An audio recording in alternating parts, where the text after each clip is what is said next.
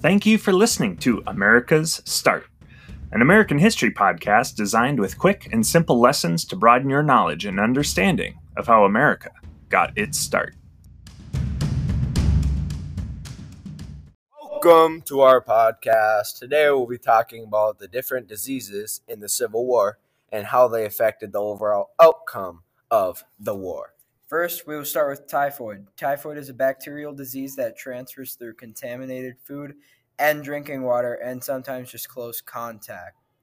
Before vaccines were created, the overall death rate was 20%, and it was an even higher rate when it was worsened by something like bad infection or pneumonia. So most of the men in the Civil War had a rough time trying to survive. More than 34,000 soldiers from both sides died in the war just because of this disease alone. This disease can last for 2 to 3 weeks, which is enough time to get severely infected, or worse in general. Typhoid killed the second most people in the war, and the Confederates were more affected from typhoid than the Union was. Now we will move on to malaria.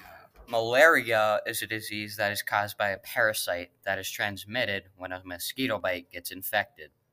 The severity of this disease is based on the species of parasite.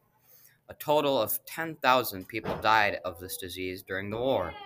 As if you don't get medicine, which they didn't have in the war.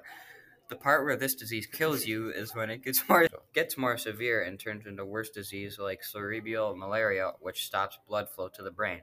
About 40% of the people died if they contracted this disease during the war. Malaria is the fourth biggest killer disease in the war. The Union was hurt worse by this disease than the Confederates. Soldiers had 5 times the chance to die from malaria than in battle. The effects of malaria include high fever, chills, headache, and other flu-like symptoms. Now moving on to dysentery. Dysentery was one of the most common reported diseases during the Civil War. This disease was the deadliest of the diseases in the Civil War. The soldiers got dysentery mostly from contaminated water. Dysentery is a disease involving the inflammation of the lining of the large intestines. The inflammation causes stomach pains and diarrhea.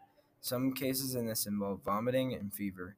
The reason why so many soldiers got this disease was because it took a while for regular supplies of water in the trenches to be organized. Dysentery is caused by bacteria entering the mouth with food or water and also caused by contact with infected people. The diarrhea from this disease resulted in losing salts and fluids from the body. This can be fatal if the body dehydrates. This disease struck the men in the trenches as there was no proper sanitation. The soldiers couldn't stop to refill their water from a station, so they had to refill their bottles with impure water from their shell holes. The Confederates were less affected from this disease than the North was. The next disease we will talk about is pneumonia. Pneumonia is the third leading killer of disease in the Civil War. Pneumonia is the inflammation of the lungs and pleuria. This disease had a mortality rate of 24%, killing about 20,000 people during the war.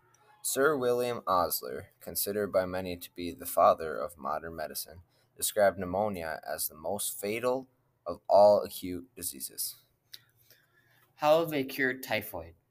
During the Civil War, they had many treatments for typhoid, including administration of turpentine, quinine, brandy, and quinine sulfate, or hygienic measures considered by most by far the more important.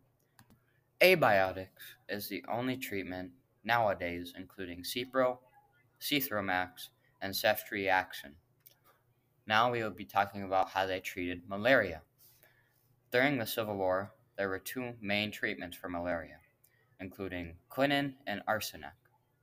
Malaria is treated with prescription drugs nowadays to kill the parasite. The drugs are Malarone, Qualiquin, and Primaquine sulfate. Now how they treated dysentery in the war. They treated dysentery by purifying the water that the soldiers drank during the war. Now we'll be talking about how they treated pneumonia in the war.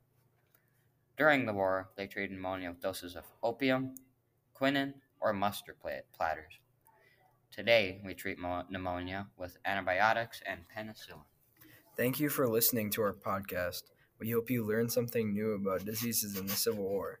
Have a good day.